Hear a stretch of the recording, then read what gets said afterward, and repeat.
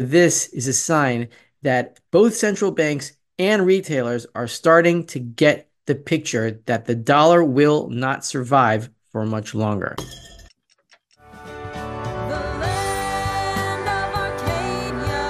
Well, hello there, my friends. Rafi here from the Endgame Investor with this week's Silver Report for Arcadia Economics. It's a new year, and I wanted to talk about something involving gold, which will have effects on silver. And by the way, the Endgame Investor is now on Substack. That is where I'm publishing now.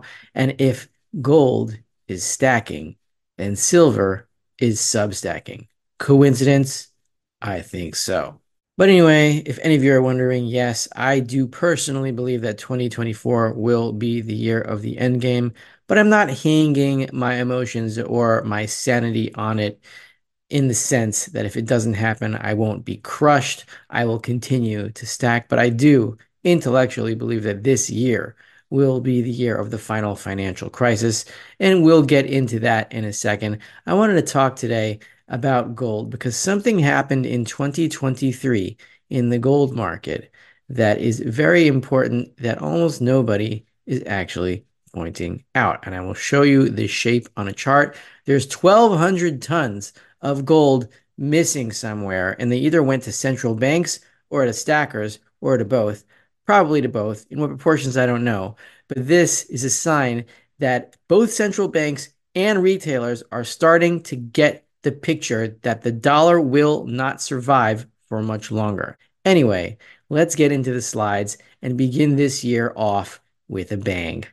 This week's Silver Report is brought to you by Fortuna Silver Mines, symbol FSM, and though their name is Fortuna Silver Mines, at this point they are primarily a gold mining company.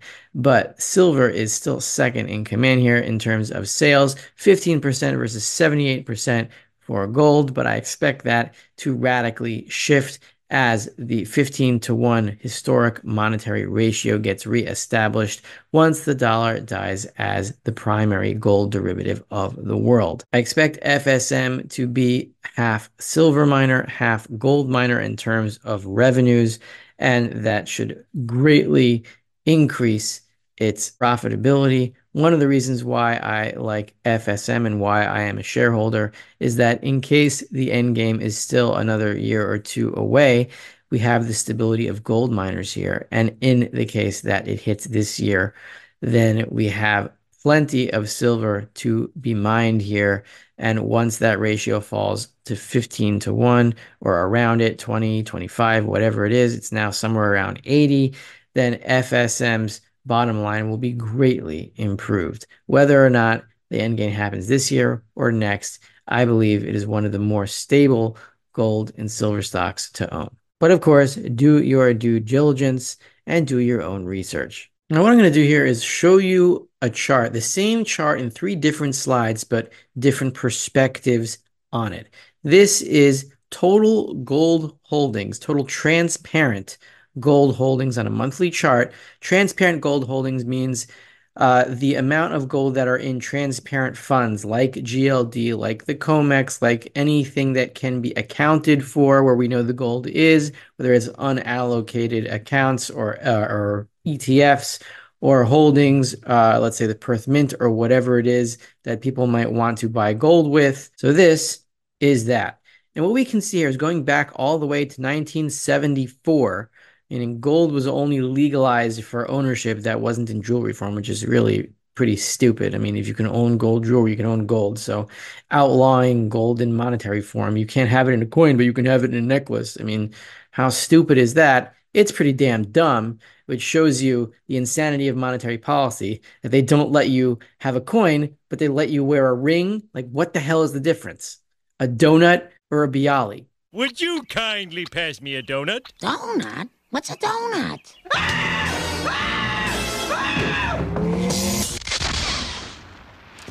It's raining again. Anyway, I'm getting ahead of myself here. 1974, December 31st, 1974 was when futures gold trading was legalized, and they used this mechanism to control the gold price through derivatives. So anyway, you see here the yellow line and the blue line. The yellow line is the gold value in dollars, And the blue line is the amount of gold, the tons stored in transparent funds across the world. Now, what you see here from 1974 until 2020 is that the two lines are basically in tandem, more or less. It really picks up around 2005 when the GLD ETF is founded. Until then, owning gold in paper form or in derivative form was not that popular. But we still see it pretty much goes in line even before 2005 with the founding of the GLD ETF. And then at 2005, the blue line, the tonnage of gold held in transparent funds across the world, goes up along with the gold price. But we see something changing in 2022, to be precise, and we will zoom in there. You can see where the yellow line and the blue line intersect. That means the gold price is rising, but the amount of holdings of physical gold in funds across the world is falling, and that has been the case since November 2022. The question is, why? Now let's zoom in on this chart a little bit, and we have the same thing counting from 2005 until today.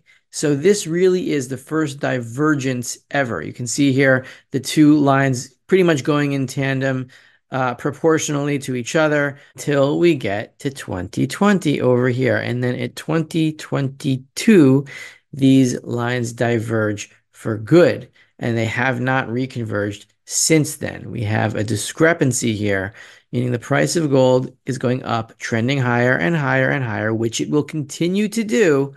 But the amount of gold holdings in paper funds across the world keeps falling. I expect this to continue. Now let's go to another zoom in and you'll see what's happening here in close quarters. So somewhere around in this little box here, this little rectangle that I drew, somewhere around November 2022, gold really took off here from a bottom of, I think it was 1618. There was like a little triple bottom over here, and gold started to climb really quickly, but the paper funds did not store any more gold. So what it looks like is that paper interest or retail interest in gold funds started to die off over here and has been dying off ever since. Now, put this calculation on top. There's about 1,200 tons unaccounted for. And I calculated that by calculating the percentage of how much the gold price rose since this bottom over here until now, and calculating what an equivalent amount of gold would have to be if there was equivalent interest in the paper funds from then until now. And I calculated about 1,200 tons. So that means about 1,200 tons of gold should be in the paper funds, mostly GLD, somewhat COMEX, but they aren't. If there are 1,200 tons unaccounted for, the question is, where the hell are they? And you could say, oh, maybe they're in central banks. But I looked at the central bank buying over the last few years, and though it has increased since 2020 substantially, there has been substantial purchases by central banks of gold since 2011. And if central banks are buying gold from the ETFs and other paper funds, that wouldn't make much sense, because then the ETFs and other paper funds would have fallen even starting in 2011, but they grew since 2011 until 2020. So these 1,200 tons are not chiefly going to central banks. I think they're going to retailers, because if somebody buys a few ounces of gold, say from Miles Franklin or whatever, then it's not accounted for in transparent funds because nobody knows that you actually have it. It's private.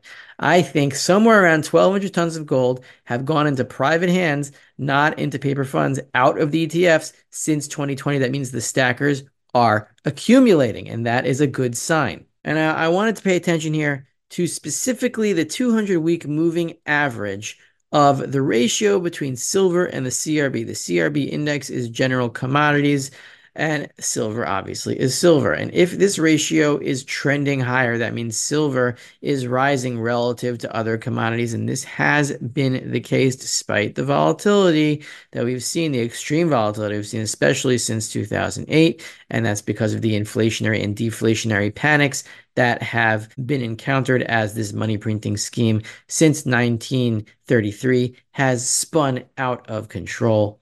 But I understand, and I am part of this frustration. I understand that the silver price can be extremely volatile and frustrating. But if we just look at the 200-week moving average here, meaning the line of silver relative to other commodities, we see that inexorably the value of silver is rising relative to other commodities. And this means that the moneyness of silver is gradually being revealed. And we know silver's behavior, that moneyness, the monetary nature of silver gets revealed very quickly in only a matter of months, as we saw in 1979 to 1980, as we saw in 1918 to 1919, as we saw in 1967 to 1968. When it starts, it doesn't take longer than a year, which is why you should be ready now, because 2024 could be the year. Here is one reason why I say this. If you look at the yield curve inversion, meaning the spread between 10-year yields and 3-month yields, the long term and the short term, once this monetary curve is inverted, goes below zero, and the zero mark is over here, you can see I put red boxes and rectangles where it is inverted, where the spread between 10-year yields and 3-month yields is below zero. This is the longest time ever that yields have been below zero, that the spread between these yields have been below zero ever.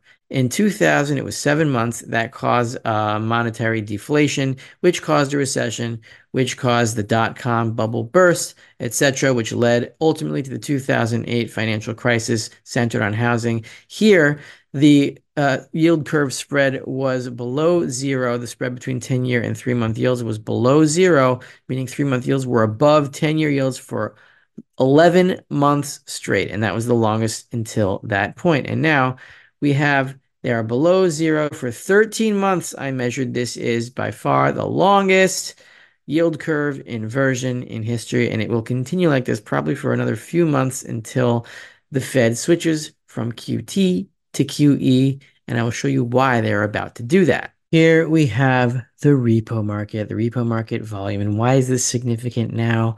Because the year-end turn is over, which means that the spikes that generally happen at year ends should be subsiding by now. It's already January 4th, and they have not at this point in the repo market. This number where you see $1.832 trillion here in this corner is the third highest repo market volume ever. And we're still at an elevated 5.39%. The high was 5.4% on the year-end turn. We haven't moved down much, which means there's still a lot of stress in the repo market.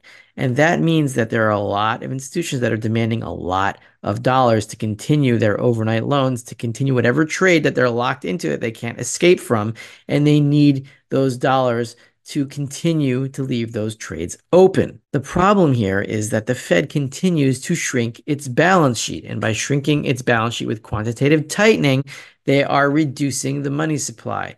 And when you reduce the money supply, but the repo market continues to have elevated volume, at some point there aren't enough dollars to loan out overnight in the repo market. And you have these two forces headed in opposite directions, with the Fed shrinking the money supply, but the repo market demanding more and more dollars. At some point, that ends up with a repocalypse, just like it did in 2019.